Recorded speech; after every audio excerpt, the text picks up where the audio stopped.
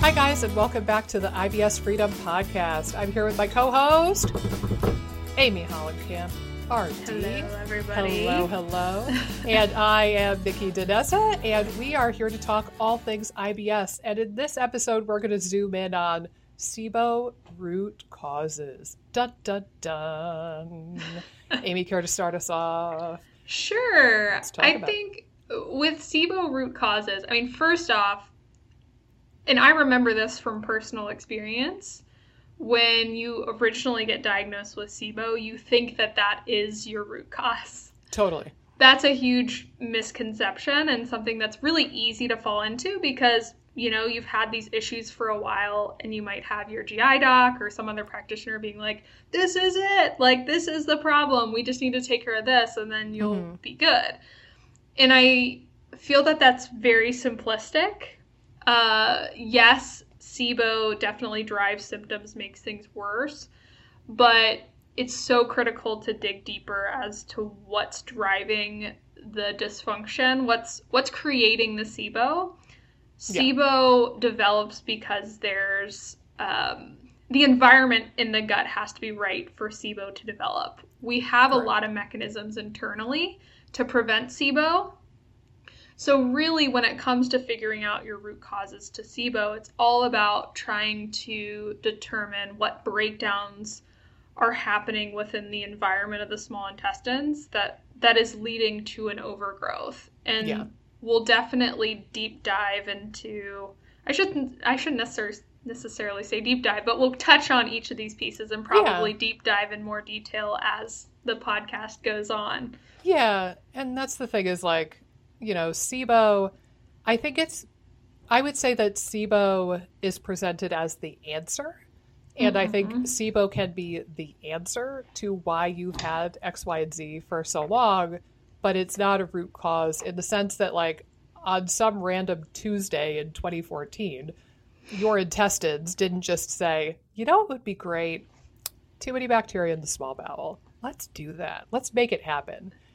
Like you said, some protective mechanism, some check and balance system had to fall by the wayside or not do a good enough job that then things started to get weird and now you're off to the races and you have SIBO. So it's not like it just happens for no reason. And trying to understand those reasons for the individual can be really critical to make sure that you don't relapse and make sure that you actually treat the dang thing in the first place. Yeah, for sure. No, totally. I mean, I think that it's an area that gets a little complex. It's not usually a very clean box as to what your root cause is. Usually there's multiple things interacting.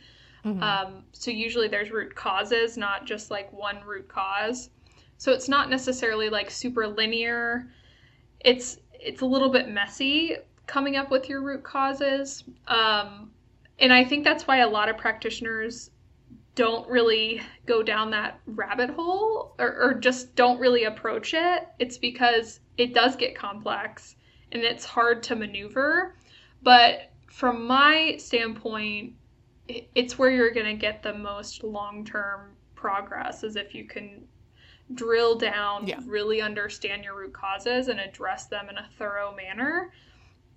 And that way you're getting out of the very vicious cycle of like, well, I'm going to clear this SIBO and then it comes back and then you keep clearing it. You just get in this chronic vicious cycle if root causes aren't addressed, and just a really frustrating place to be, I think, both personally and just seeing it working with clients, feeling very frustrated with just that model because there's really no way out unless you address your root causes.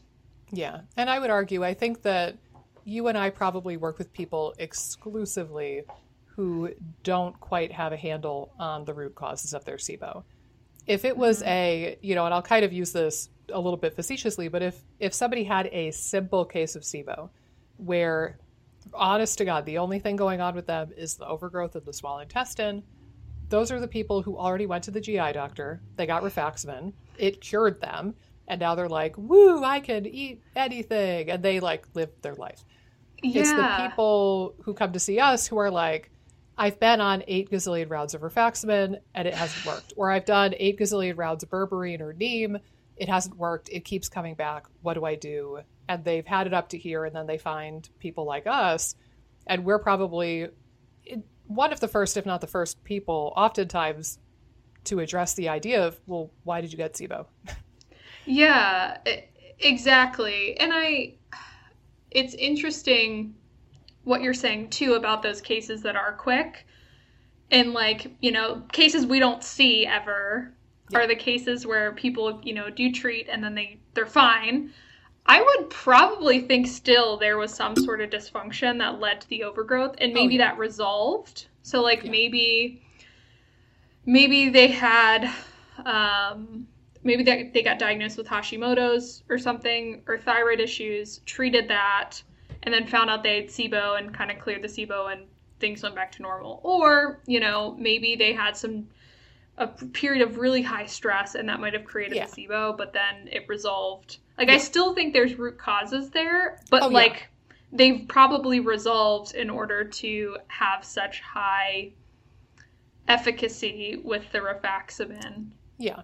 And I would argue the same. I think that, and it's important to acknowledge too, and this is kind of like a functional medicine point that I make with a lot of my patients. Oftentimes when people talk about the root causes, so they're thinking, I was normal, quote unquote, and then one day I was not normal. And for some people, it's like, I got food poisoning and ever since my gut has been weird. Or I had this round of antibiotics and ever since my gut has been weird. So oftentimes when we talk about root causes in like the, internet blogger spheric realm, that is a root cause. Like the trigger, the thing that actually dumped you over the edge into dysfunction, that is a root cause, but it's one flavor. You've got the triggering event that actually shoved you off the edge of the metaphorical cliff, but then there's also the things that like nudged you closer to the edge of the cliff to begin with. Or if you're already dangling off of the edge of a metaphorical cliff and you're already in a dysfunctional state, it's going to make it much harder for you to progress and heal. So like those are the cases I see where people are like, but my stress didn't cause the SIBO, the whatever did. And I'm like, yeah, but if you're stressed up to here and your gut-brain axis is fried, you're going to have a hard time healing and getting your tissues to work appropriately. So it might not be that stress caused the SIBO in the sense that stress isn't a trigger for the original SIBO, but it can keep you stuck in a rut and keep you from healing. And in that case, something like stress can be a root cause, even if you don't think it was the actual triggering event, right? Like there's kind of two different types of root causes too. No, you're 100% correct. I think, I'm often working on people's cases where I'm like, oh, that's a big notable thing right here. But like, they're not paying attention to it as something that they think could have been a factor in their case. I kind of view it as a very perfect storm type scenario. Yeah. So you get a perfect blend of maybe a lower fiber diet for a period of time, maybe some antibiotics mixed in, maybe, you have periods of stress blipping up, and then maybe again you have a food poisoning event that just kind of sets things off. Mm-hmm. I think it's always like a weird concoction of different things at play. It's not usually just this one clear-cut thing. As you're saying, it's like this gradual buildup, and sometimes it's very subtle, but some of the subtle things can be huge factors. Yeah. And that's kind of analogous for the human experience anyway. Like, nothing happens in a vacuum. Yeah. No body part works all by itself.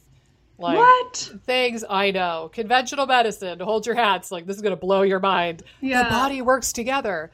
But I do think, it's worthwhile noting that, like, just because you didn't perceive those gradual steps towards that cliff of dysfunction, it doesn't mean you weren't still headed that direction. And there might have been periods where you were moving away from it and you were healing, but you are probably more likely to perceive that triggering event where you just went off the gutter and then off you go, and now you have whatever your diagnosis is. That's what we tend to be more consciously aware of, at least. But that's where working with somebody who has less of a biased opinion and can look at it from a lens of, just another pair of eyes, another pair of ears, another brain on the case can be helpful in dissecting that too. For sure. Yeah. And I think there has to be a very clear mentality shift. Like what you were saying, we're probably the few or only practitioner that people work with that are asking, why did you get SIBO? So there has to be that shift of mentality. It can't be just like clearing and killing and then SIBO's gone. There has to be that ability to shift mindset and ability to dig deeper. Yeah. And again, some practitioners are probably better at it than others. And I think we're very sort of specialized, which makes it easier for us to do. Yeah. But you're totally right. That shift is really important. Yeah. And even like before we hopped on this call, my patient that I just saw today, like I brought up that I'm suspicious of SIBO. We're going to order a breath test. And we talked about SIBO a bit. And then I went in the back to mix him up some herbal concoctions for his gut-brain axis.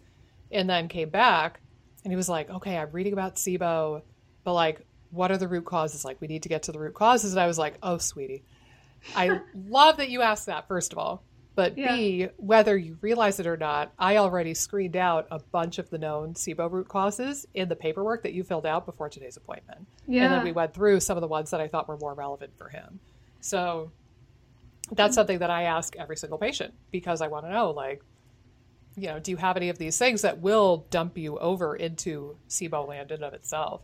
But if I and I don't know if we'll have the same opinion on this. It'll be curious to see. Yeah. What do you think the number one most common triggering event or triggering thing would be amongst the people that you've worked with? And then I will share, I don't know if I could give it a number one clearly, but I think number one and number two are pretty close as far as like the triggering event that people are consciously aware of and can go back and look back and go, oh yeah. Yeah, I'll do you one better. I'll give you three because I feel like it's a little bit hard for me to do two because I feel like these three, again, are my top. Okay. I would say stressful events or stressful periods of time. Maybe they move, maybe they start a new job, maybe they're planning a wedding. Yeah. I see stress as being very heavily tied into gut function and a SIBO root cause. I would say food poisoning events, definitely up there in terms of triggering events. And then I'd also say antibiotics. So if they took a round of antibiotics, maybe they had like chronic infections or something and they're kind of on them a lot. Maybe it's a one-off, but I do hear a lot of times where people were doing okay and then they took a round of antibiotics and it just was off ever since. So I'm curious to hear what your two were. Yeah, and it's curious because one is the same and one is a different one that you didn't mention. Okay. It's interesting because the antibiotics SIBO link, I think, is now getting explored. I agree. I think I ask people, I have a part of my questionnaire where I ask, like, how many rounds of antibiotics did you have in your childhood, in your adulthood, like in the last, year or two? And I can tell you as a child of the 80s, I had like 87 humans worth of antibiotics in my lifetime. So I shudder to think of what that did to me.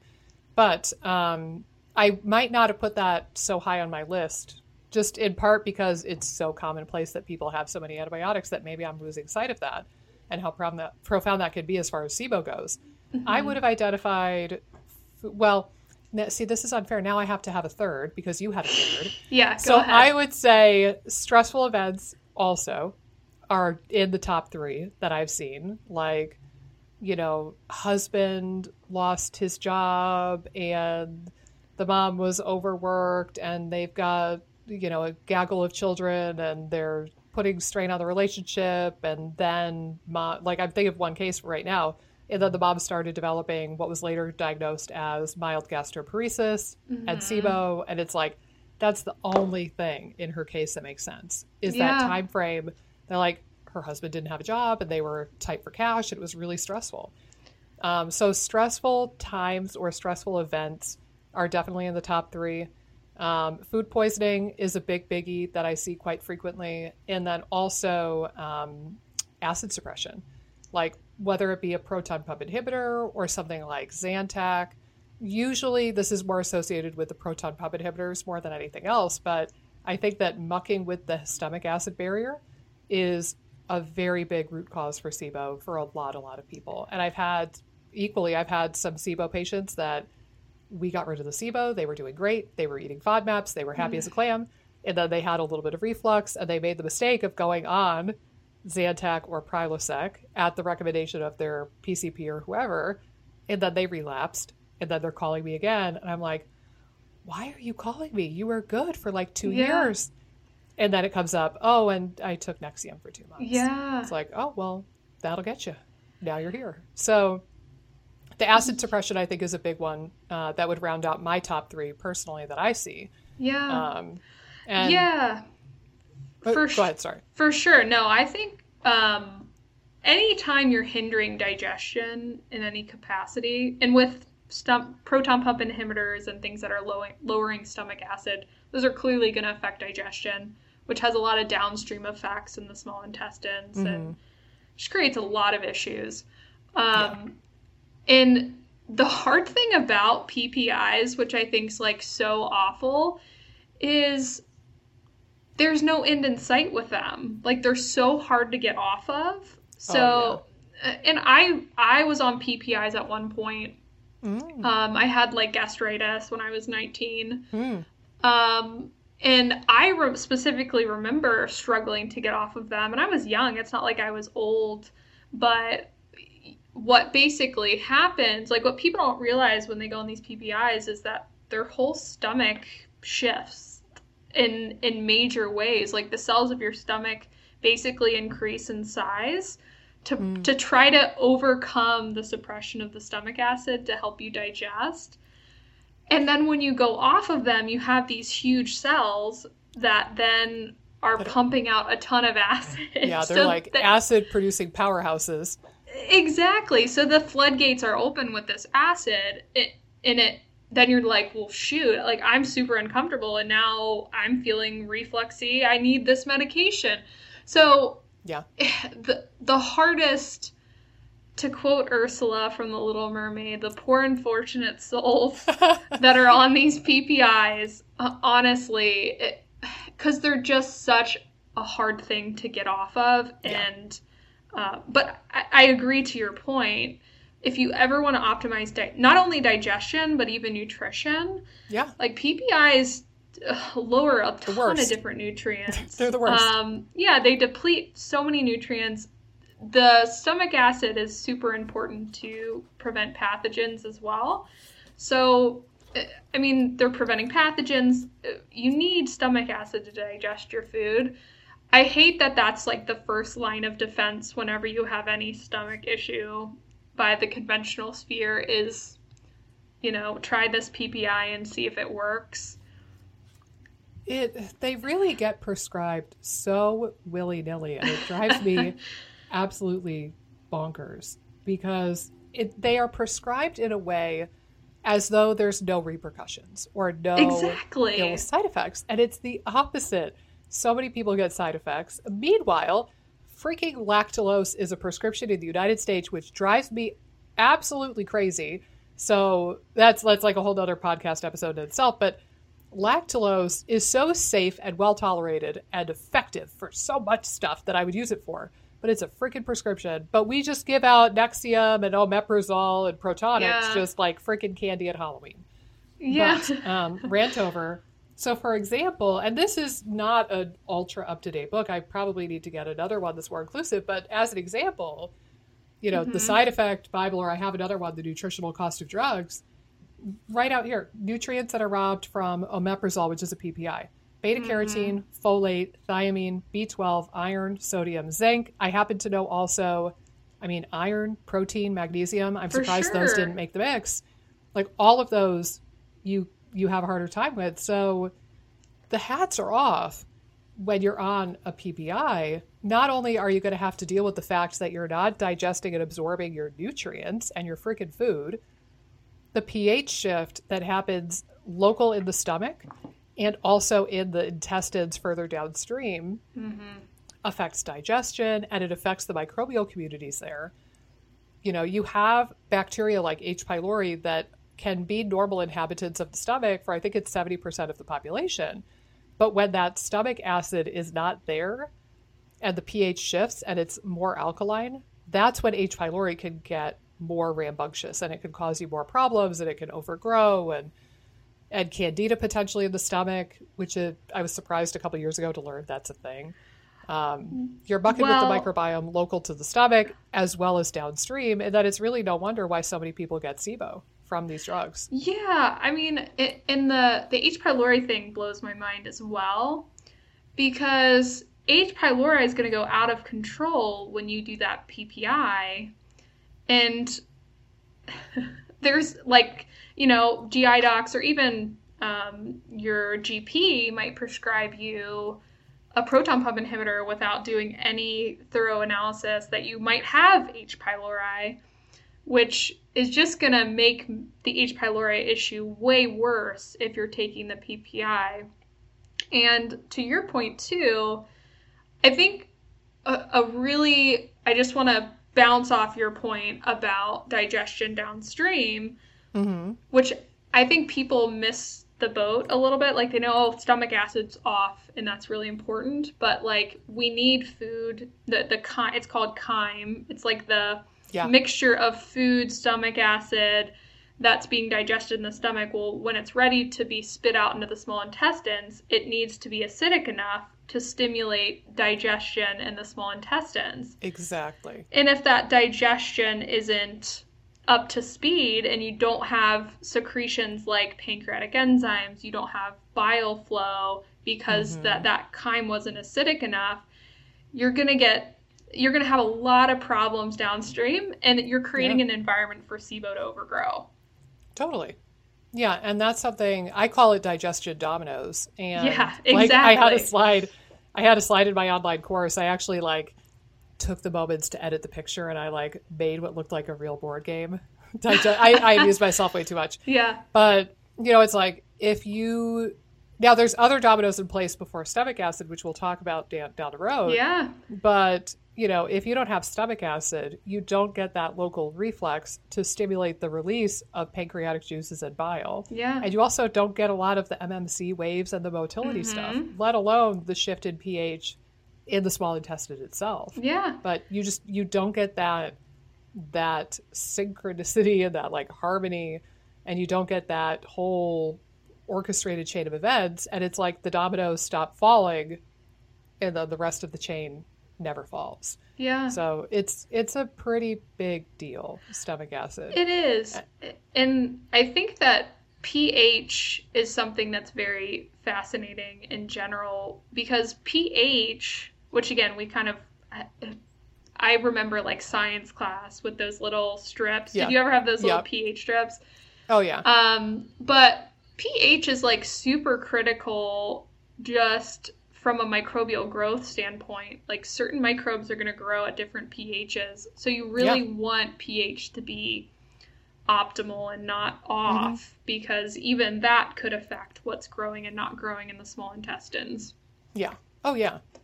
Yeah. And I think, this is a whole can of worms. We should honestly do a whole separate episode about stomach acid and pH and the shifts, but we'll leave it, this point, for example, this bullet point, as it's a big freaking deal. These drugs are not without consequences. No matter how lackadaisically they are prescribed, they have a lot of consequences, and they are a very common root cause of SIBO. Now, what's interesting, and I'll kind of get your opinion on this too, I don't know if you've observed this as well. Is it just me, or was it that up until 3, maybe 4 years ago, the research was very consistent on PPIs causing SIBO? A startling amount of the time. I forget what it was, but somewhere around along the road, I was reading studies that said if you're on a PPI for more than like a month or two, there's a staggeringly high rate of SIBO already, let alone the people who are on it for years. And it was pretty clear at that point that PPIs cause SIBO, cold, done, sealed deal. And then all of a sudden now, in the last 3-4 years, I'm seeing a lot of studies that are coming out that are saying, nope, no association. You're all good in the hood, man. Keep taking your Nexium. And I am so freaking suspicious of this. And I swear to God, this is my theory. You can tell me if I'm off my rocker. I really think that it's because the people who make these drugs, whether it be, Pfizer or Bayer or whoever the company is, I think that there was enough popularity in the SIBO community. I think that was around the time when the first, online summit was happening. More clinicians are learning about SIBO. More people are learning about SIBO. More podcasts. I think as SIBO grew in its awareness and its popularity, and more of this information got out there, my guess is that fewer people were taking these drugs. And I think that the drug manufacturers probably funded some of these studies, if I had to guess, to say like, oh shoot, we're hurting in the pocketbook. Yeah. We're going to publish a handful of studies that say, nope, no correlation, you're good to go. I find it really suspicious that the research was so consistent up until kind of the peak of SIBO, and now they're all saying, no, bro, you're good. I find it very weird. Yeah, I do too. And I remember too, like there were even meta-analysis. So like a conglomerate of different studies coming together. Multiple studies. Yeah, and proving that they do have a high correlation and are potentially a causative agent of SIBO.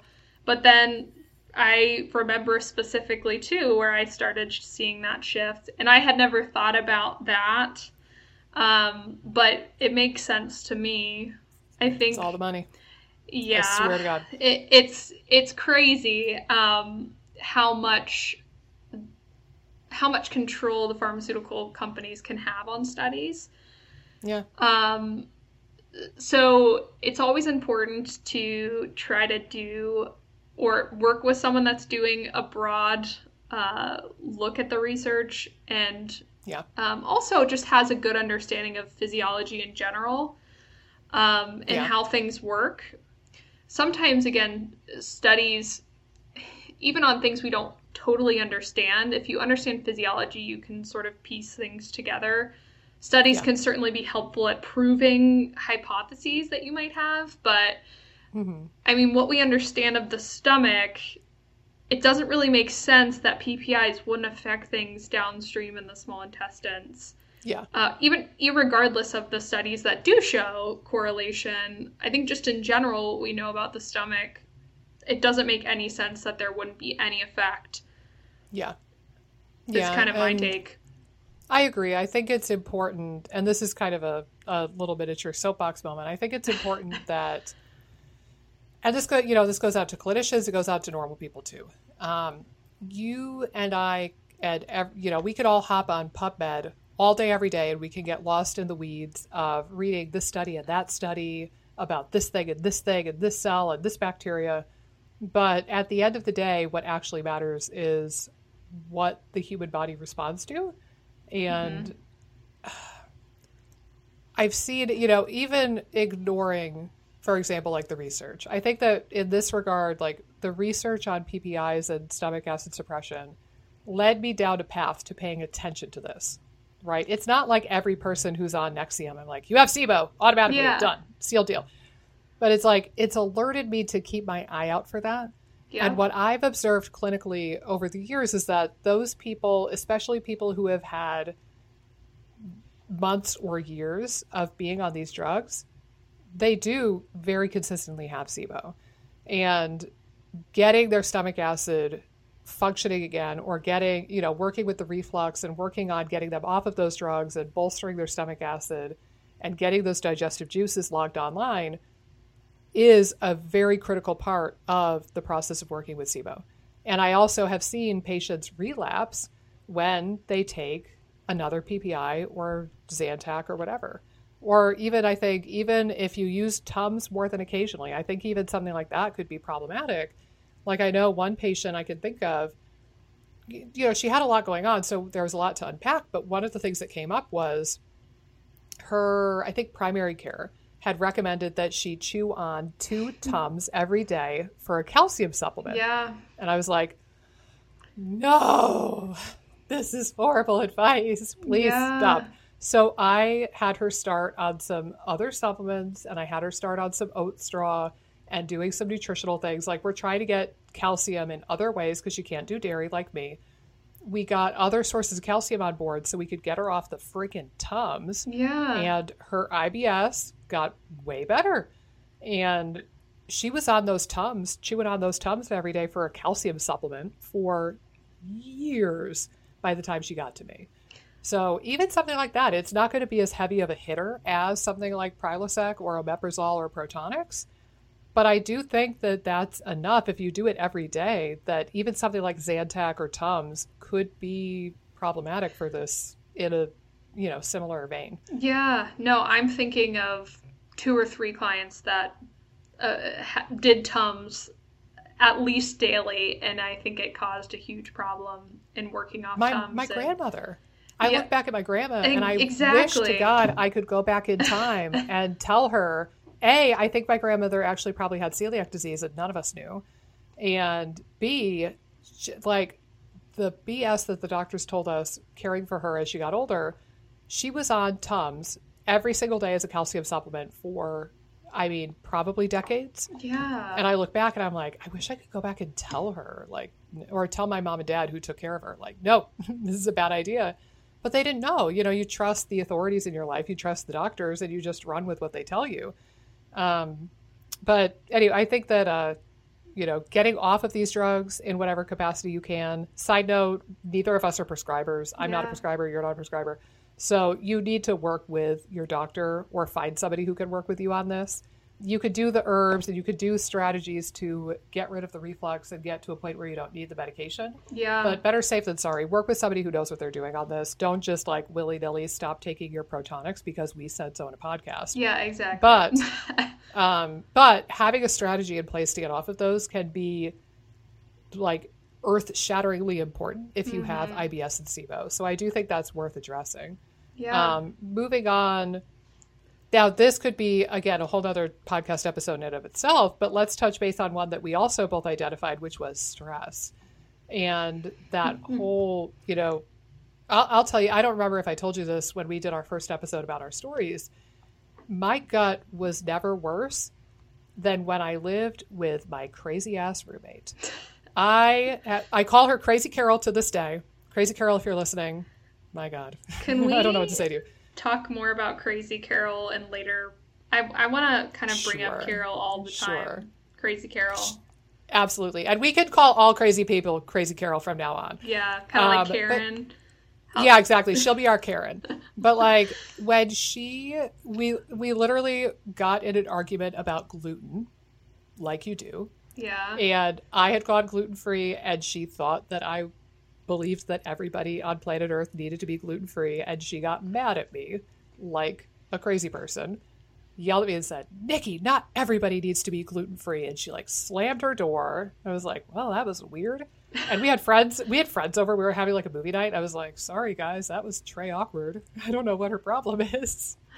And she slammed her door. And then I visited a friend for the weekend, and I came back Sunday night, and crazy ass Carol did not talk to me for a month and a half. Oh my gosh. And that little squirt of a 5'3" run, I'm 6 feet tall, so I could call her that, but she was stomping around in the apartment and slamming cupboards and slamming doors and being the most passive aggressive psychopath ever and not talking to us. And my poor third roommate, who thank God is the most awesome human on the planet Earth, she kept me as sane as I was. But when Crazy Carol was at her craziest and not talking to me before Mamie and I moved out, I just everything made me bloated. Everything made my intestines cramp to a point where I thought she was putting gluten in my food intentionally because that was the genesis of the fight. I thought she was sprinkling flour in my food. But in actuality, I look back and I remember thinking my Like, I could drink water and get bloated. Yeah. Literally, like anything I put in my body. And I look back and I'm like, well, yeah, because your gut-brain axis was shot. You were stressed to begin with in graduate school, let alone when Crazy Carol had her snap moment and wasn't talking to you for a month and a half. And I look back at past Nikki and I'm like, oh, sweetie, take some ashwagandha or something or get out of that house. And, you know, I can speak from that very, like, obvious firsthand experience. There are stressors where in the moment you're like, I'm stressed. And then looking back, you're like, I was stressed. But then there's other ways that you could be stressed and potentially be pretty oblivious. And I've had moments like that too, where in the moment, I would have told you, no, I'm not stressed. And now looking back, I'm like, oh, I was crazy stressed. Yeah. And I was like bottling it up in like a tight ball, and shoving it down. and that's the American way. Yeah. Is to just bottle it up and shove it down. And it's not serving anybody. But I do think a lot of us have some degree of gut-brain axis dysfunction or adrenal fatigue or dysfunction or just stress. And it affects every cell in your body. Yeah, totally. I mean, for me, my gut issues definitely were on a negative trajectory due to stress for a long period of time prior to when my gut issues really kind of went overboard. And I would say a stressor that took my gut issues to the next level was starting a new job. It's a job in our company that the company I worked for was like growing 20% each year. So like the growth of this company was insane. And it's like it's like kind of like a techie company that I worked at, but just the amount of work that was expected. And I was doing like a lot of high level projects for like board members and stuff. And I was like I had just graduated. So it was just crazy. And then I had to like, my boss didn't know all the projects I was working on and like couldn't help me prioritize. That was definitely like a huge straw that broke the camel's back in my particular case. I would say too, I tended to feel like I thrived when I was under stress, like just in general. I think too, I was under a lot of physical stress throughout my life and building up to this as well. Like my workouts were very endurance heavy and I don't think that helped my gut. I think sometimes we don't connect that there's physical stressors that play into everything. So definitely my workouts weren't helping my mental, emotional stress at work. And just working with clients, it's opened my eyes in a lot of ways on how, what you were saying, the American way of like bottling things up and shoving them down. Yep. We tend to value being stressed out. So totally. It's really hard to unpack that. So I always try to look out for it. And I always try to make a point with the clients I work with too and say, you know, our goal is not to get rid of stress. You're always going to have some level of stress. And there's actually good stress too, and that can affect your physiology in a similar way as bad stress as well. But there's always going to be stressors. You might have a new job. You might have a new kid. You might have a new house. You might, you know, have a death in the family. Like there's always something, I feel like, going on. And it's about raising your tolerance to stress. Yeah. And I think that concept is really helpful because it's not like you have to, you know, cut out every relationship that's stressful or cut out everything that's stressful. You have to quit your job. Like some jobs you might need to quit if they're overly stressful, but most of the time you can sort of raise your tolerance to stress, and it's not necessarily that the job's bad in any way. It's that your tolerance to stress is low. Your stress bucket is overflowing, and you can make that stress bucket bigger by doing certain strategies. Absolutely. And removing things that you can, but the goal is to not have no stress. Yeah. I mean, I oftentimes joke with patients, and I told my patient that I just saw today about this, that I can't get rid of your stress. I wish I could. Yeah. Unless if I told all of my patients to quit their job, Yeah. abandon their family, and move to the beach and just get like a beach house and lay around naked on the beach all day and catch like wild caught ocean fish and like grow organic produce and lay around and get vitamin D and like have sex on the beach all day. That's the ideal state of human physiology. Yeah. And that would be the zero stress situation, assuming that like other people are cleaning your house and doing stuff for you. Shy of doing that, I don't think I can take away all stressors in your life. So it's not practical for me to attempt it.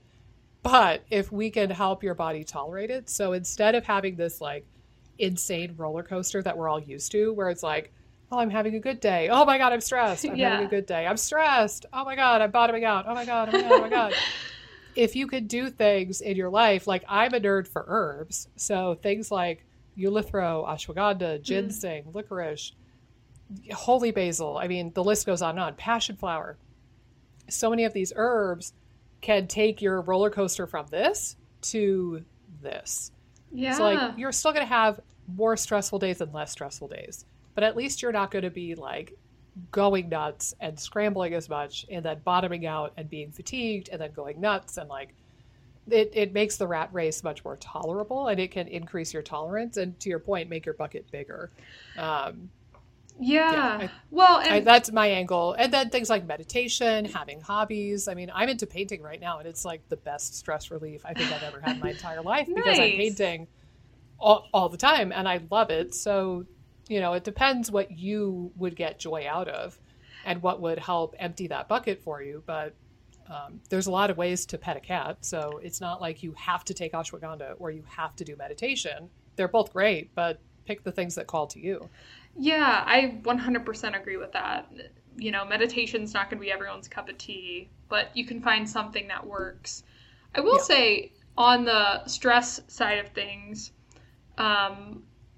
with some of the physical stressors, so like things like poor sleep, maybe movement is too intense or not enough, or maybe circadian rhythms are out of balance. Like I do think those things really anchor our stress response as well, which like tend to go unrecognized a lot of times when we think of stress as like, oh, I definitely need to do stress management, which is very important. I'm not saying it's not.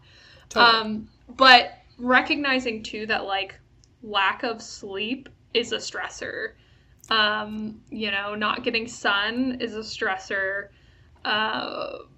And you know, to your just point, not moving or overtraining. Exactly. Stressors. Eating not enough calories. Stressor. Friggin' stressor. I know. My gosh, that's such a big one, I think, in the SIBO space.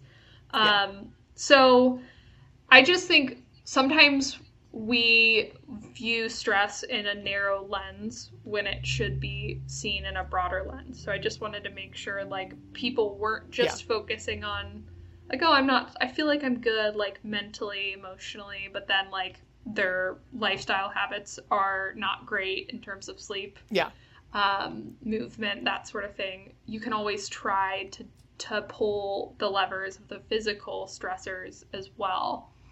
Yeah. And I think, you know, you could think of it as all of these things will cause, you could think of it as inflammation or disruption of bodily processes, or you could just think of them as stressors. And there's physical stressors and emotional stressors, or like psychological stressors, and they both will take a toll on the body. And your body's very smart, but it's also very dumb in the sense that your body just perceives, I'm stressed. And that's enough. It doesn't particularly matter if it's actually life-threatening, or if it's, you know, this like chronic bubbling BS that we deal with, or if it's overtraining or not moving enough. Your body is just going to register, oh my God, stress.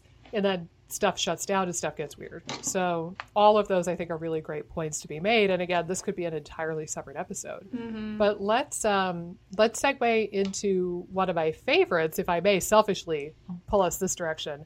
The other one that we both talked about was food poisoning. And this is going to be a whole separate topic altogether, but I do want to just mention that is another really, really common SIBO root cause that I see. There are, the testing for it, for example, like the antivinculin antibodies, and the way it's talked about by the companies and the researchers who are doing the bulk of that research, they will talk about it under the umbrella of post-infectious IBS. Realistically, there's two variants within that world. Mm-hmm. There's the post-infectious IBS in the sense that somebody gets food poisoning, they are acutely unwell, and then they don't really recover from that, and it can take them a year or two to fully recover. But they do eventually recover on their own within the span of a year or two. So that's what I would personally call post-infectious IBS, truly. The stuff that it's the anti-CDTB antibodies, which we'll talk about in another episode. It's that reaction against the bacterial toxin and the damage from the bacterial toxin, and your body does eventually recover, and they spontaneously recover. I forget what the stat is, but it's like, 30% of the time or something, all on their own with absolutely no intervention. So that's what I would deem post-infectious IBS. And I realize I'm going against like the guy who does a lot of the research. The other variant of it is the people who have a different presentation, where they get food poisoning, maybe they're acutely unwell for a period of time, maybe they have that like post-infectious IBS that resolves after a few months or a year or two, maybe they don't, but then somewhere down the road, usually a few months later, but sometimes it could be weeks, or a little bit longer, but somewhere down the road, those people then develop IBS. And what we found is that those are the people with the antivinculin antibodies, the antibody against soft tissue. And now that autoimmunity has caused SIBO. So that's the difference. I think that post-infectious IBS is probably more of an inflammatory state and a dysbiotic state than anything else. And it's that wave of dysbiosis secondary to the food poisoning versus, I call this other variant of PIIBS, I call it autoimmune SIBO or autoimmune dysmotility, where now we have to do things to treat the SIBO, but we also need to do things to manage and pacify your immune system so that it chills the F out and stops attacking your nerves in your intestines, because that's what's happening. And now we have kind of a different story and a different trajectory that we have in place. But that's where, the post-infectious IBS can turn into SIBO. It's usually it happens a little bit later because it takes a while for that autoimmunity to ramp up. And I have had some of those patients where we're talking and it's like, I make like a timeline in my notes whenever I'm going through a new patient chart and I'm asking them a gazillion questions and I'm trying to put them all in a timeline. And I'll observe, sometimes I'll be like, IBS was first popping up in like 2015. And 2014 you had food poisoning. Isn't that interesting? Let's talk about that more. Mm-hmm. And that's where I start opening the door for like that type of testing. I think that probably is a good enough place to leave it unless you have anything noteworthy to add to that. But I think this is a whole nother topic in and of itself, honestly. Yeah, I mean, I think that the antivinculin and the antibody, kind of like what you're saying, the autoimmune SIBO component is almost a different animal in and of itself than just the typical dysbiosis that follows a food poisoning event. Yeah. I think that one thing too, and you can let me know on this, when it comes to the autoimmune response, I've heard that some of those antibody levels drop over time. Hmm? What's the have you heard like specific timelines? Because I've heard it like all over the board. I'm just curious what your specific timeline typically is. Is it like, are you saying with antivinculin specifically or autoimmunity more broadly? Antivinculin specifically. So basically what I've heard is that sometimes it dips over time. Like usually the longer it's been since your food poisoning event, there's a dip in that antibody over time. Yeah, I think potentially. Okay. What I would say is that and this is not necessarily from a research perspective, because honestly, they only started really figuring out the anti-vinculin autoimmunity and that kind of stuff in the last, I don't know, like 5 or 10 years. So we don't have a tremendous amount of that research, I think. We're picking up steam now, and like Pimentel's group is doing a lot of this, but at least we don't have a lot of like longer term studies on anti-vinculin, and I think it's still picking up steam. There's a higher likelihood that the anti-vinculin antibodies will have dropped if you are doing things to pacify and appease the immune system. Yeah, that's so. If during that time between your food poisoning event and the onset of this autoimmune dysmotility and the point where you get it diagnosed, for example, if you also discovered you were vitamin D deficient and then started taking vitamin D, or if you also started an exercise regimen, or if you also, started like eating more fiber and working on your gut microbiome, those are the kind of scenarios where it wouldn't surprise me if anti-vinculin starts to drop, because you start basically treating the inflammation and treating the autoimmunity, whether you realize it or not. But the scenarios where you haven't done those things, and maybe like in a really bad scenario, maybe somebody's like eating McDonald's 4 times a week and, like eating a standard American diet and not moving, not managing their stress. Like those are the scenarios where I would think that anti-vinculin would probably persist, just like any other autoimmunity. Yeah, no, I think that's again, a really good point, and something that I've always believed in the post-infectious, or I should say in your case, like the more autoimmunity type SIBO, that if the immune system's off, that is something that you can manipulate. So totally. There's a lot through of the gut, if nothing else. Yeah, exactly. You can manipulate the gut environment to potentially bring those levels down. Again, we don't necessarily know all the ins and outs of this. Like what you're saying, the research is continuing to be done.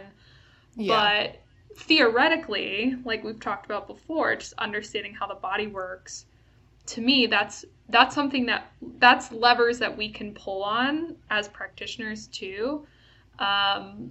And I think it's a really important factor, because I do think sometimes when people think autoimmunity, they're like, geez, like that's a forever thing. Yeah. But I think it's important just to know that you can pull on levers to manipulate the environment and the immune system, so that it can become what's the word? It can be your ally. Yeah, again, it can be your ally. Not necessarily your enemy. For sure. That's exactly how I would have put it. So thanks for the help. We're cosmic littermates. We already established that. For sure. I made you up rain. But yeah, I think, and I'll say, like, I don't want to speak for Dr. Pimentel, and I don't want to, like, say things that I shouldn't say, but I know that from a webinar, for example, he basically talked about some of their studies, and I believe this is still unpublished, but they have reason to believe, and they have shown, that if you lower anti-vinculin antibodies in these individuals who have it, that the IBS/SIBO goes away. Yeah. So that, it's not practical for me to stick a needle in your vein, suck out all the antibodies, and spit them into the garbage. What? But I know if I could, I'd be rich. You kidding me? Yeah. But I think the more practical standpoint, and again, like borrowing from functional medicine in my field, is that if we could do things to get the immune system to chill out, so it doesn't make antibodies against self tissue, and if we can work on that autoimmune process and that inflammation, then that will lower your anti-vinculin antibodies more than likely. And then that's the ticket to making sure that you don't relapse and continue to have SIBO. And admittedly, this is where, like, I'm a good clinician, but I'm a lousy researcher in a regard. Because honestly, I've seen so many of these cases, and I've measured anti-vinculin on so many cases. I, honest to God, probably should be doing some sort of study and using my data in that way. I haven't. And part of it is, like, ideally, I think somebody like me, I would measure these antibodies, see it be positive ones, and then every year I would be retesting these antibodies and checking in on people, or every 6 months I would be rechecking. I'm not doing that right now just because I'm trying to be mindful of people's budgets, and I'm always very sensitive about that. And the test, it's like a $200 test, so it's not an insignificant amount of money. But truthfully, if I was a better researcher and maybe a slightly less compassionate physician in that regard, I would just be telling everybody, all right, you had this positive once, let's remeasure in 6 months, and we're going to keep tracking the data points until it's negative.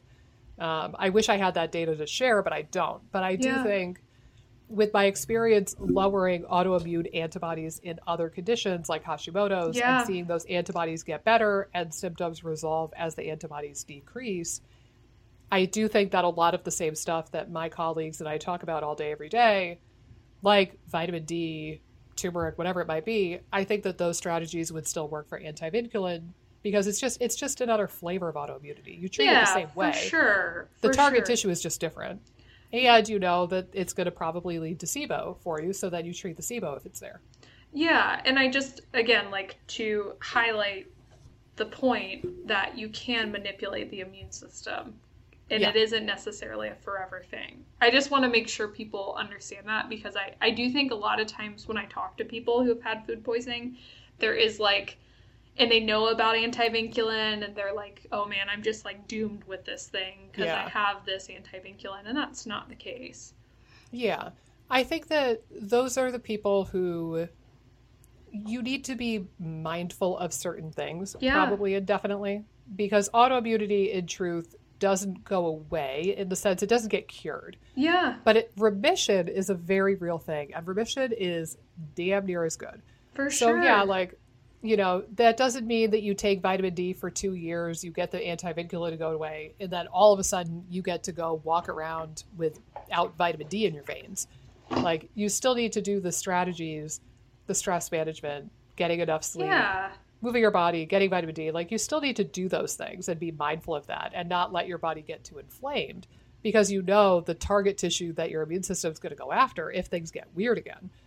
But I don't think that you need to be like doomed to have SIBO forever. I mean, I know that's not the case because I've treated enough of this to prove like that is not the case. You treat the autoimmunity concurrently with the dysbiosis or SIBO or both, and these people will go into a remission state, and it's awesome. It's the next best thing to an actual cure.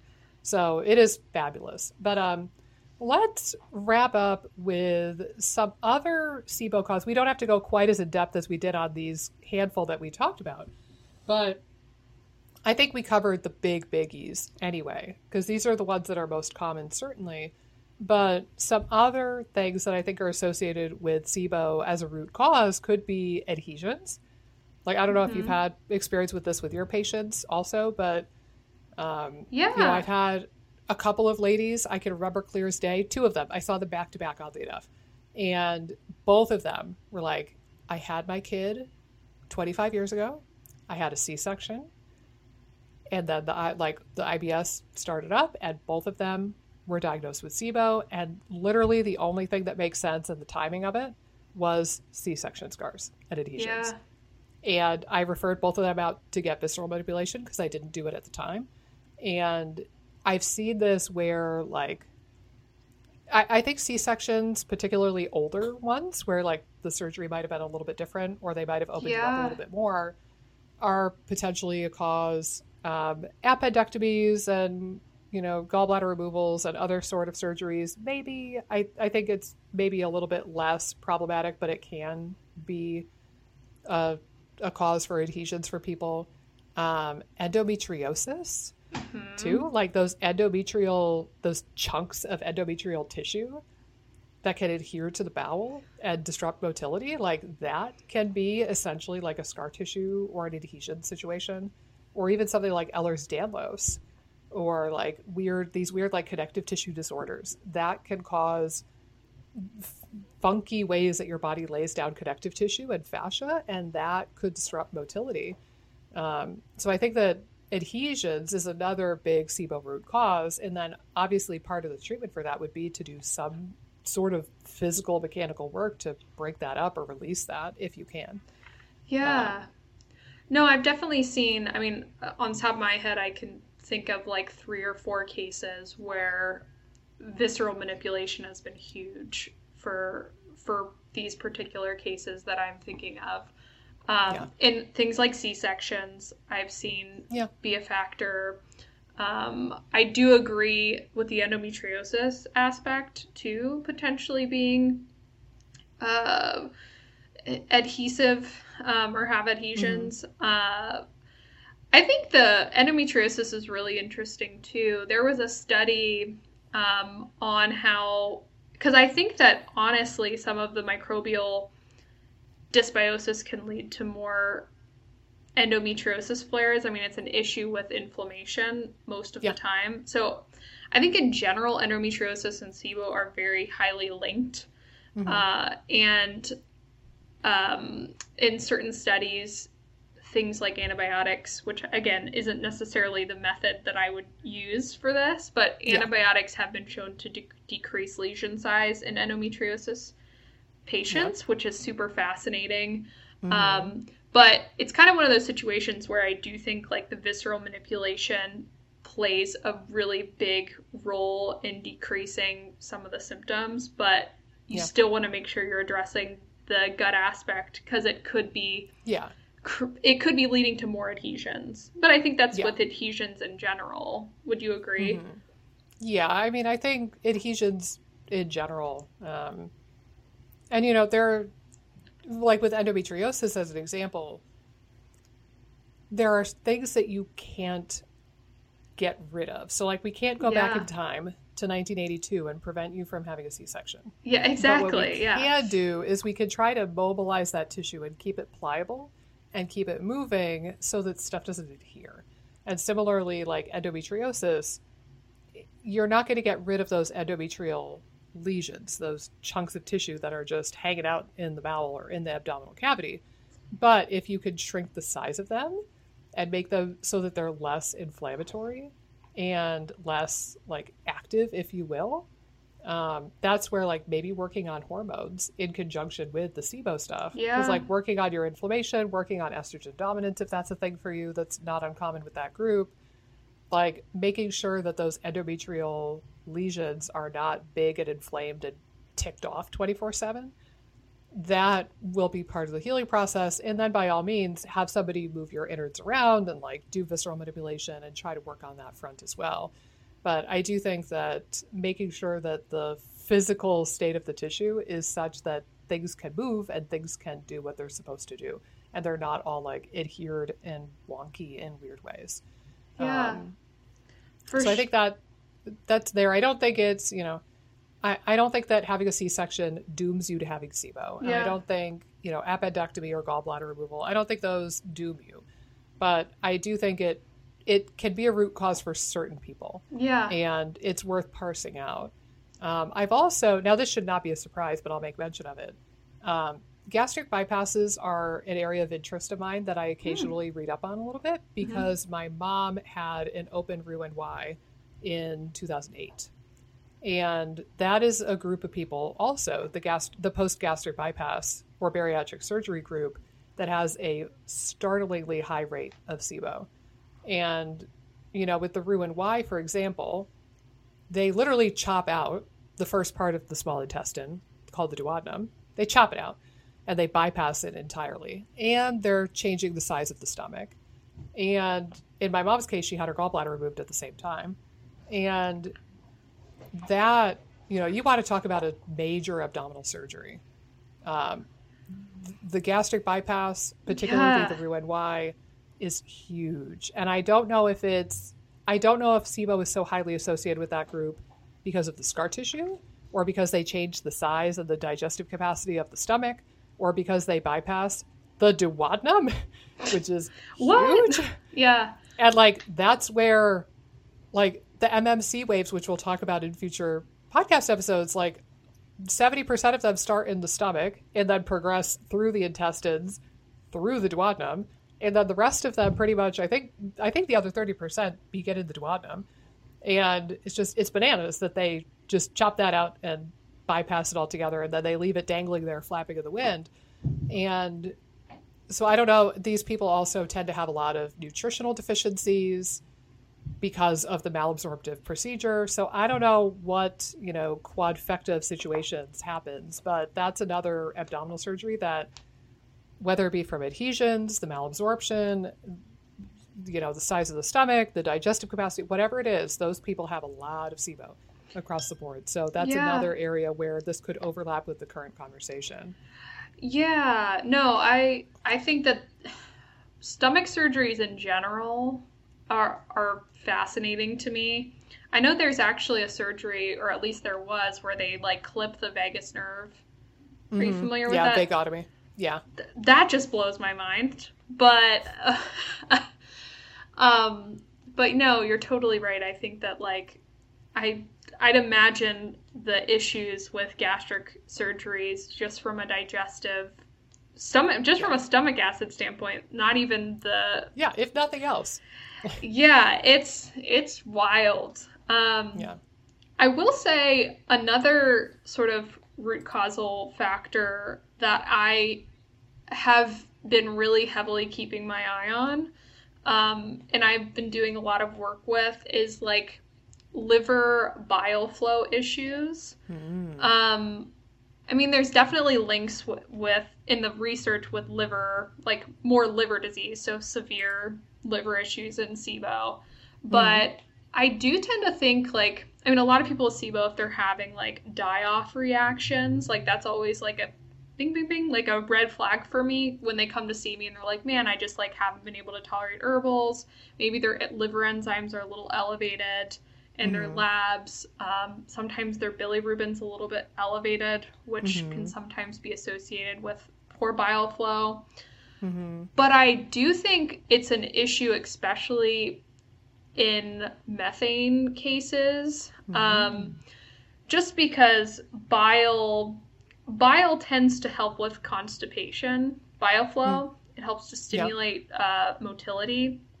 It also tends to feed hydrogen sulfide bacteria, so it can basically compete with your methane producers. But I do think that bile in general could be antimicrobial as well. It helps control the pH in the environment in the small intestines. So if you don't have that mechanism running really efficiently, I've seen that be huge for certain people. And I don't really think it's talked about much in the SIBO space, but I will say I've seen a lot of people respond really well. One case in particular that I'm thinking of was a woman who was maybe about 35, had been working on SIBO for a while, but she had real like severe pains that would creep up. And she kept getting her gallbladder looked at, and she was basically diagnosed, I forget what the phrase is, but it's basically like they think there's a gallbladder issue, but there's no mechanism that they can see. Gallbladder sludge? Did they see sludge on the ultrasound? No, I don't think they saw anything. But gallbladder sludge, again, to me would be an indicator that bile flow is not great. But I do think bile... In her case, we really worked on the liver. We worked on getting bile flowing optimally, and she stopped having these really severe attacks. But just from what I've seen, again, working with people, I just think it's a really big area. The liver also takes has a huge burden when there's gut issues in general. So I find that the liver is often very depleted in SIBO, just from maybe years of dealing with excess toxins.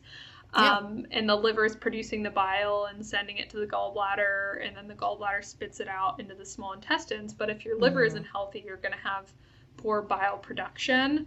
And then you really want the gallbladder to be able to deliver the bile. And then if you've had your gallbladder removed, that kind of creates other issues. But you could still have poor bile flow in that case from the liver not producing it if you had your gallbladder removed. But I'm not sure if that's something you tend to see often, but it is like one that more recently I've heavily focused on because I've seen it be really helpful. Yeah. Yeah, and I think to your point, the bile is antimicrobial. It helps set the pH of the small bowel. Not to mention, like, you need bile to just digest your food and your fat, and fat malabsorption is not uncommon with the SIBO folk and the IBS folk. But another thing that I'll kind of piggyback off of, which is interesting, I was reading an article not that long ago. I was making a presentation for my online course, and one of the things that came up was this idea of like, what things need to happen to start the MMC waves, those clearing, cleansing waves in the small intestine. And they, most of the research we've got focuses on motilin. It's like, all right, it's motilin. We have to get motilin going. That's the answer. But then some people are trying to figure out, all right, but what triggers motilin release? And one of the things that I was reading about is that it might be the gallbladder emptying.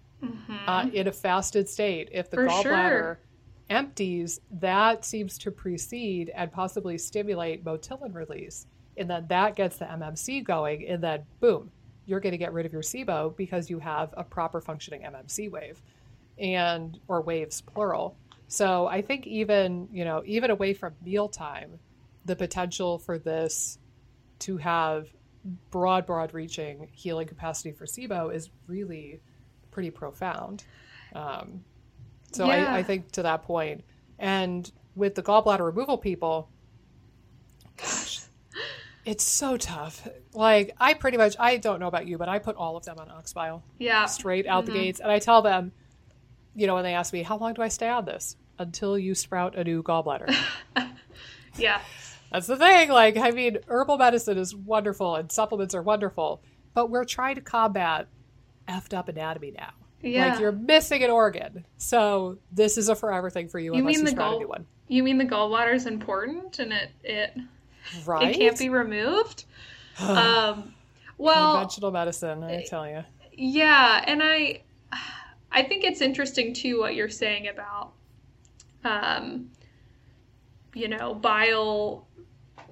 bile being a factor in the MMC waves, because it is an ingredient in a lot of the prokinetics. Like artichoke leaf extract is mainly something that's going to stimulate bile flow.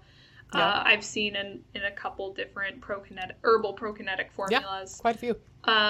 So again, I think bile's like a really fascinating area that, again, I don't see getting tons of attention in the SIBO space. Maybe I'm not looking in the right places, but I feel like you're right, because honestly, I follow a lot of like SIBO experts and gut health gurus on the internets.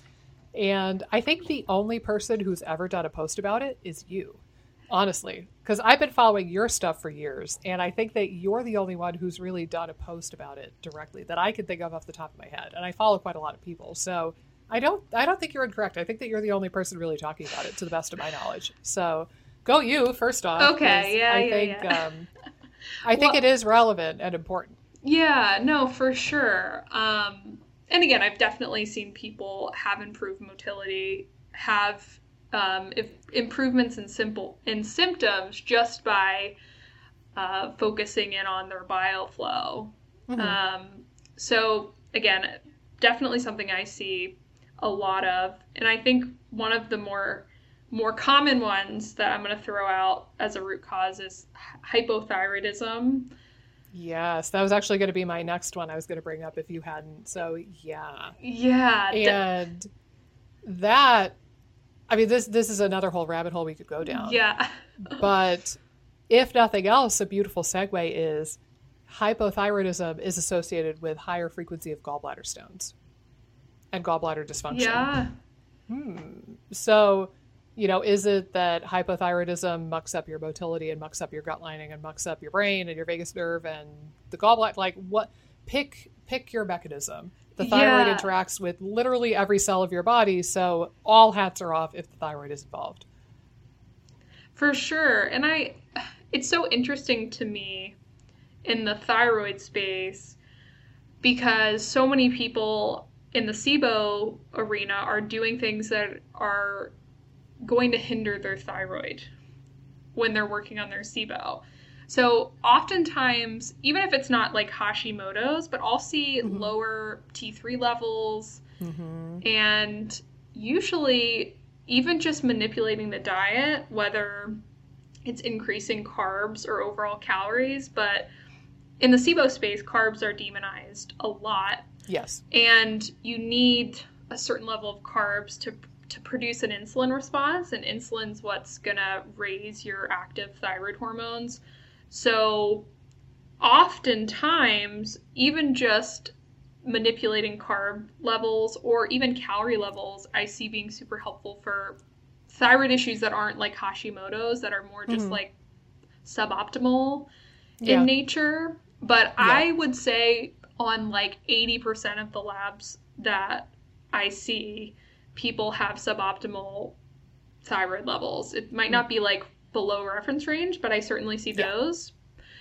But, you know, gut function's not going to necessarily be great if thyroid levels are suboptimal. Yeah. Yeah, and you're making me think of one patient I'm working with right now. And, you know, we've made some headway together and we're making forward progress, but we keep kind of getting stuck. And I was like, look, we've taught her T3, the active form of thyroid hormone for the listeners at home. Her T3 is low enough that LabCorp is flagging her as low. You know, that's your T3 bad. is in the toilet. Yeah. It's bad because LabCorp's reference range goes down to like 71. So I think that hers, you know, was like 68 or something. And I'm usually raising an eyebrow and squawking about it when it's below like 100 or 110. Yeah. So, you know, from a functional perspective, this is in the freaking toilet. Yeah. But even from a medical perspective, it's low. And the thing that we talked about in our last appointment was, girl, we've got to get you on some T3. Like, we've tried some of the tricks I have up my sleeve. Yeah. And we're at a point now where I'm like, I don't know if it's going to be a forever thing. I feel like it's not. But it's like, we need to break this vicious cycle where right now your gut's not working and you're inflamed. So you're not converting T4 into T3 and you don't have any T3. But also the low T3 is messing with your motility and your gut lining and your brain and whoever knows what else, and her hair because she's got hair loss. And it's like, we've got to get ahead of this enough to break the cycle and get you some freaking T3 so that you can heal your dang body. And that was literally like the bulk of our appointment. This most recent appointment was, let's get you to a different endocrinologist, because the first one just was like, no, we don't. If you don't need Synthroid, you don't need nothing. Yeah. And that was like the end of the story. So we're like, if your primary care isn't going to prescribe it, we need to pursue an endocrinologist who knows what they're doing and get you on some Cytomel or something that is a T3 product, and see if we can at least get ahead of this for a month or two to facilitate the healing. And then we can talk about getting you off of the T3. But my God, you need T3 to heal stuff, and it's just not budging. Yeah. Yeah, it always makes me nervous when I see people that have, you know, pretty severe drops in T3 levels. Usually I would say like the people that I would say most of the time, they're not necessarily below reference range, but they're certainly suboptimal. But whenever you are dipping towards like low end of what I'd consider optimal, or out of reference range, like you're certainly going to have symptoms. I know in my particular case, I was low T3 through like 4 lab cycles. But I was kind of a problem child because I went on T3 and I had like crazy blood sugar swings, like bizarre. And so we thought I was having a reaction to the T3 in some weird way. Who knows what was going on? I was like a hot mess of different things at that particular time. But I will say for me, and I'm thinking of a recent client too, who, when I manipulated my diet, and this was a guy, when he manipulated his diet, he had been low carb for a really long time. Yeah. And, you know, his T3... They're evil, so obviously. Exactly. His T3 levels were in the toilet, and we had just started working together, and he had just had labs done, and he was like kind of starting to intro carbs again, and there was already a huge jump in his thyroid hormones, and it's kind of amazing. There can be micronutrient issues too, things like iron, iodine, selenium. Selenium. Zinc is another one, but I think like definitely if thyroid's off, you need to come up with some plan, whether it's supplementing with certain things that might help or actually taking meds just to even to get over a hump. Yeah. I think can be really helpful. And that's something I hear commonly is like, people don't want to take medication. Yeah. I'm like, I get it. I totally do. Like we're recording this still during the pandemic in 2020. It's like, if nothing else, if the world goes weird and you don't want to leave your house for a while, like I get that you don't want to have a prescription. But if it facilitates healing, I'm hippy dippy crunchy, but I'm not so crunchy that I'm going to cut my nose off to spite my face and not recommend something if I think it's needed. So it's like, use the medication for a short period of time. We will have the goal to get you off of it, and then we'll worry about that down the road. But if we need to facilitate healing, let's just do what we need to do. And I will bring us to possibly our last SIBO root cause to talk about.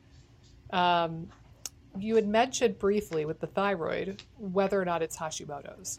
And I do think that that's relevant. And I'll share with you this. I had to find this on my Facebook page because I had shared it a few years ago. But there was a study that came out. It looks like it was middle of the year 2017. And here's a quote. They had looked at, well, honestly, I don't remember now. I believe they were looking at the relationship with Levo and SIBO. And one of the quotes I pulled from it for my Facebook post was, one might speculate that hypothyroidism leads to hypomotility. But surprisingly, levothyroxine therapy was even more associated with SIBO and not able to reverse the effect of hypothyroidism. So they were looking and they were like, all right, if you're currently hypothyroid, is that associated with SIBO? Yeah. Yes. If you were hypothyroid, but now you're on Levo and your levels are normal, is that also associated with SIBO? Yes, even more so than being currently hypothyroid. And I saw some people in, the hippy-dippy functional medicine space, and I could see the writing on the wall, and this is why I did this post, because people already were like, oh, levothyroxine is associated with SIBO. This is terrible. Don't go on Levo. And it's like, whoa. Let's wait a minute. What that tells me is, and again, I'm going to use my mom because she has Hashimoto's and she's been on levothyroxine since the dawn of time, it feels like, since I was a baby. And autoimmunity starts, and you've got some autoimmunity, but you still have the intact tissue. And it's able, like in this example, the thyroid is still able to make a normal amount of hormone. That's stage 1. Stage number 2, you still have the squirrely autoimmune attack because we're progressing. It's stage 2. You haven't treated it yet. You still have the autoimmunity, but now the gland is disrupted or compromised to a point where you're going to be hypothyroid. Okay. But it's like early stage. Maybe nobody's done your yearly physical yet. They haven't ordered blood work. So you're hypothyroid. You surely have some symptoms by this point, but you haven't begun the medication. The people who are already on levothyroxine are so much more progressed down the road of possibly, the 90% chance that these people have Hashimoto's. If I was a bad woman, I would take the 90% odds. Yeah. But 90% of these people on levothyroxine, or probably even more, have Hashimoto's as a root cause. And these are the cases who are not like the freshly diagnosed Hashimoto's people, probably. These are the people where the autoimmunity has progressed to a point where now they need replacement for that hormone because the tissue is that compromised. So to me, it's like, okay, the people who are newly diagnosed with autoimmunity or newly diagnosed with hypothyroidism, if they are autoimmune, it's earlier in the progression. So I can see why it's associated with SIBO. The people who are already on Levo, it's like we're observing the same cohort of people, but just X amount of years in the future. So, of course, the people on levothyroxine have an even higher incidence of SIBO. And I think it's not that levothyroxine is bad or ineffective or that levothyroxine causes SIBO. Rather, it's that autoimmunity, if left unchecked, is going to compromise stuff. And among the stuff, I mean, the gut lining, your stomach acid, your motility, your vagus nerve, whatever. But autoimmunity and that inflammation that ensues is not good for the things that you need to prevent SIBO, and therefore you're going to be much more likely to develop SIBO from what is most likely autoimmunity and not actually the levothyroxine. So that was my takeaway. So I consider autoimmunity to be a root cause of SIBO. Yeah. And then ironically, SIBO can be a root cause of autoimmunity. So then it's a matter of like the chicken or the egg, depending on your health history and what makes the most sense. But I have seen those cases where, something else seemed to start the autoimmunity. And then after that was when the SIBO really started to creep up. And then we're trying to make sense of it down the road. So I do think that managing the immune system and the inflammation and balancing that out is not only helpful for the people with anti-vinculin autoimmunity, but also autoimmunity more broadly, because you may actually have to treat the immune system in order to heal the SIBO. It is a two-way street. For all that we talk about manipulating the immune system via the gut, you could also manipulate the gut via the immune system. And I do think that that's overlooked. And again, to the best of my knowledge, I don't think anybody's really talking about that two-way street and how the immune system and the autoimmunity directly affects the gut. It's almost always the other way around when I read about it. Yeah, no, that's such a great point. And I do think, like, along those lines, too, I think that the autoimmunity component is huge, even for things like Crohn's, celiac. I mean, all those things are highly associated with SIBO as well, just because there's inflammation, and you probably get the same nerve type damage that you do in the anti-vinculin arena, the kind of autoimmune SIBO. You get that same sort of damage to the lining. So yeah, I think, again, what you're saying too about manipulating the immune system to help with the inflammation and gut function is really interesting, and I think a great point. So yeah, I'm in total agreement there. Yeah. Yep. So let's think. To recap, we talked about... I did want to ask one thing too, because I think like a lot of times in the SIBO space too, just as like an aside, I think that we talked about like dysbiosis and what that means in an earlier episode. But I do think that like a lot of times with SIBO, some of the issues could be because there's low bifido. I mean, that affects the migrating motor complex. So I do think that like there also could be a root causal factor of what's the overall ecology of your gut. And I did just want to mention that because even things like pathogens, like if you have a pathogen that you haven't treated, or just the overall ecology of the gut's not great, I think it's going to affect the immune system. It's going to affect inflammation levels. It's going to affect the migrating motor complex. It's going to affect a lot of areas that are really key to dealing with SIBO. That's why clearing's great, but you want to make sure you repair and rebuild the microbiome as a whole to really help control the environment and create like a less inflamed environment. Yeah, and I think that dovetails back to your original point of antibiotics potentially being a root cause of SIBO, because whether the antibiotics, for example, are disrupting the ecosystem in the small intestine itself, or if they're interrupting or making dysbiotic the environment in the colon microbiota, and then that is impacting inflammation and the vagus nerve and the motility and the MMC, I think that's still something that we're getting better quality research on. But I definitely think it's there. I think that, and this is where it's hard because so many people have had numerous rounds of antibiotics. Yeah. Even if you haven't ever been diagnosed with SIBO, again, like 87 humans worth of antibiotics in my lifetime. I don't know about you. And it's profound to think about what that does to the human body. I mean, the only people I've ever met who have had zero antibiotics in their entire life are the weirdos that I went to chiropractic school with. And I love them. But like the people I'm picturing, the kids who were second or third generation chiropractors whose parents are like ultra crunchy and like they've been adjusted since the day they were born. And like I knew a handful of kids like that in chiropractic school and graduate school. And I don't even know how it came up, but that concept of somebody who's never had an antibiotic is so foreign to my brain. Yeah. Because that was such a staple of my childhood. I was like, you what? Like never? Yeah. Never, ever? So, you know, it's very difficult to study that. For sure. Because I totally agree. And I do think that, like, some antibiotics are going to be more destructive, it seems like to me, than others. Mm-hmm. Some are just really strong. Some people, again, like, had an experience where they were on, like, IV antibiotics and, like, just really strong stuff. And I think that matters, too.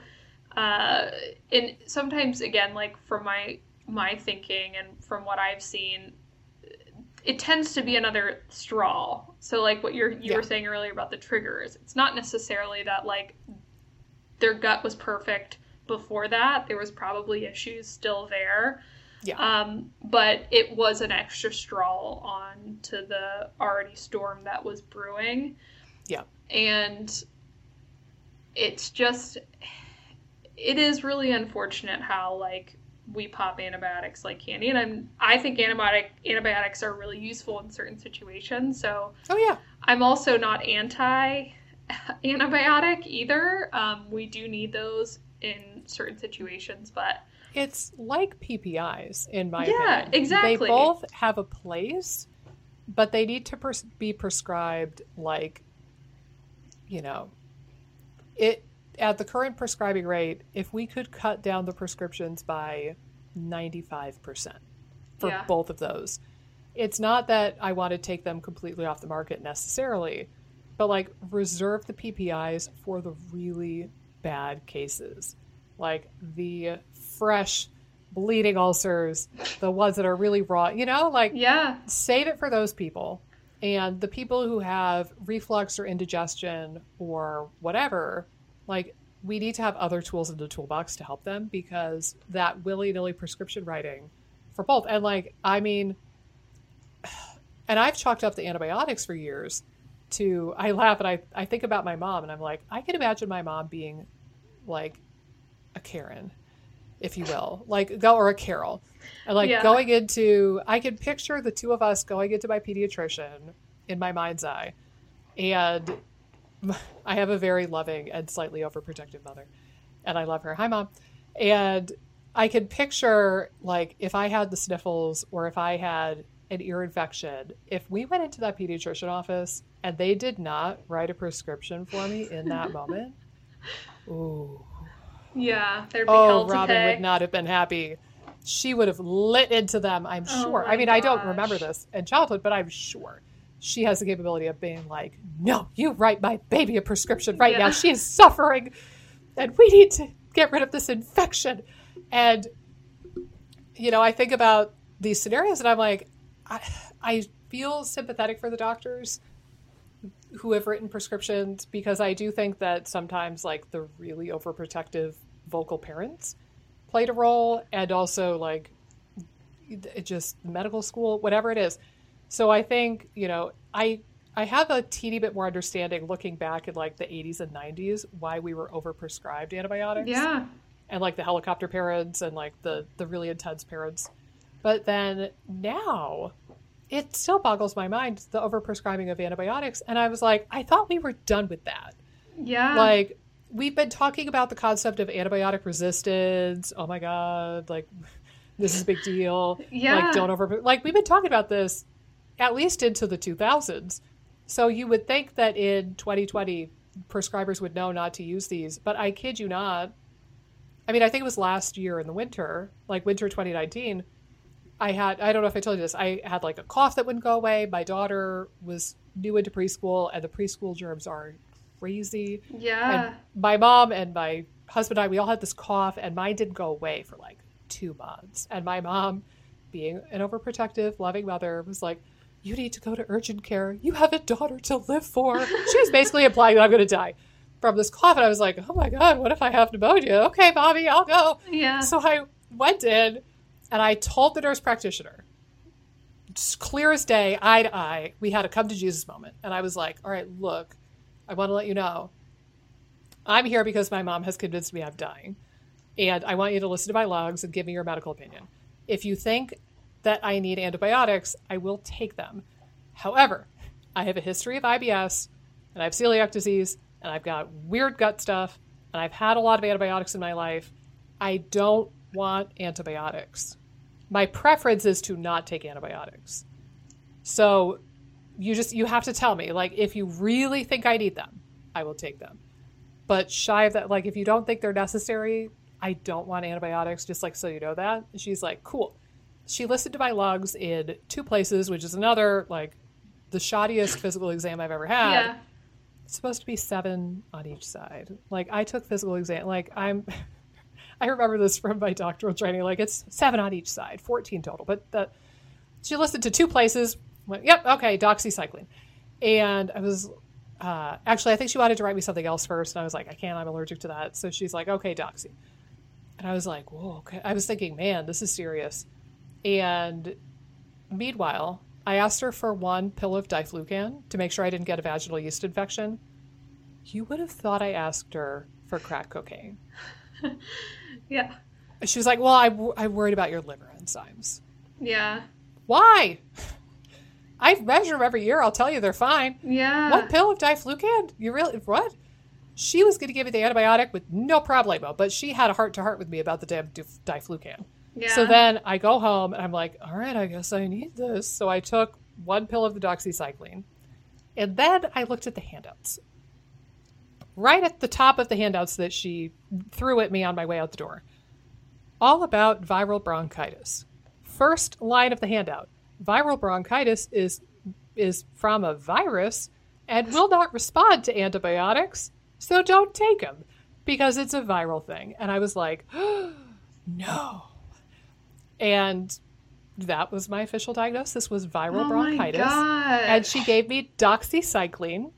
And I wanted to honestly punch her in the face, but I did not. Side note, I'm not actually violent.